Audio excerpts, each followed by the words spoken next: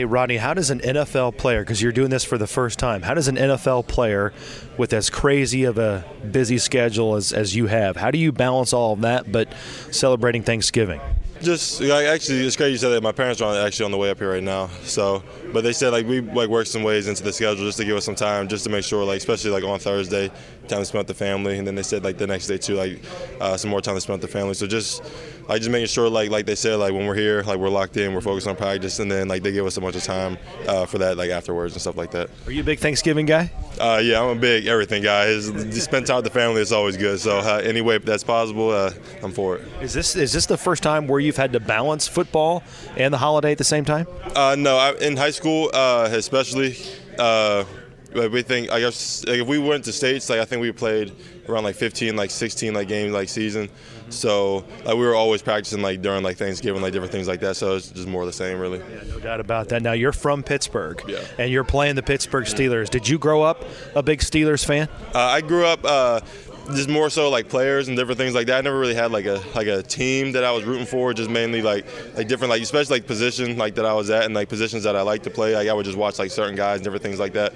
But Steelers they always had naturally just from their record coming up there was always a real good team always coming up, always real good players. So I was always growing up watching them big Steelers household. Naturally big Steelers area everybody's Steelers area or Steelers heavy in Pittsburgh. So real good fan base. So just always surrounded by it all the time. How close did you grow up from downtown in the stadium area? It takes me probably 20 minutes to get there. Yeah, right. Yeah, it's so real not close. Far at all. So did you grow up going to games? A lot of games? Yeah, I've been to a couple of games, and then we played there.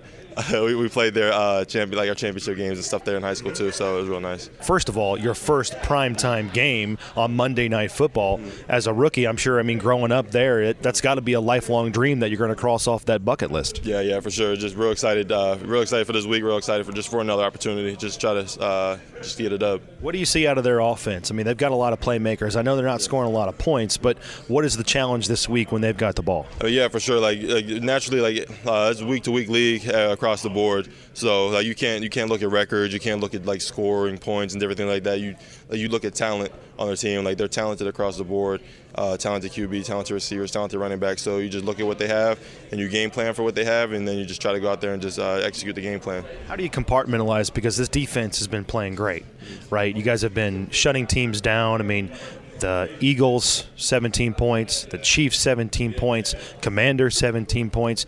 But you don't have a lot of wins to show for it. How do you balance being frustrated but also having that hunger and that motivation to get better and go from great to elite within this defense? Like you said, because with everything you just said, at the end you said, but we don't have a lot of wins to show for it. So that's what keeps us grounded. That's what keeps us going, because we know, we're doing good, but we need to do more. So, every day we just come in trying to do more than we did last week.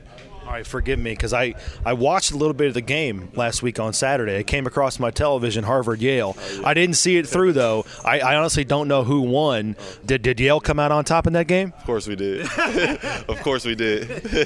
So it was real nice. It was real nice to see that. I was real happy for the guys, talking to the guys after the game in the locker room, different things like that. I was on the phone with them, so it was real nice seeing them. Yeah. Especially I'm only a year removed, so it felt like I got the win too. Yeah, that's right. You're still within it, emotionally and in terms of that investment. Now, it's the third oldest rivalry in college sports nationally, right? Yeah, I think so. I think it's the third one. I think the first one is Lehigh and someone else. But I think we're third. It was a sold-out crowd. What's it like to play at Harvard? That stadium is over 100 years old, and it's just a big block of concrete, but it's historic, right? It's crazy. I never played in Harvard Stadium.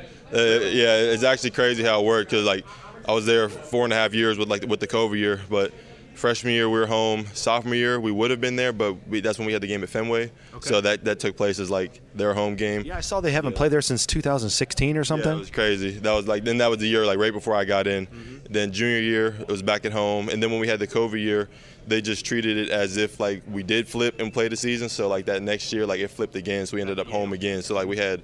We knew we never played in that stadium, so it's crazy. I love things like that. I love the history of the series and just two iconic institutions.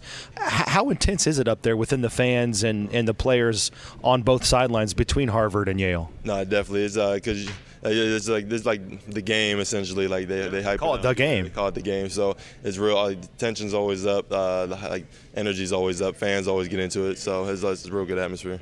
I appreciate the time. Good luck on Monday Night Football. Appreciate it.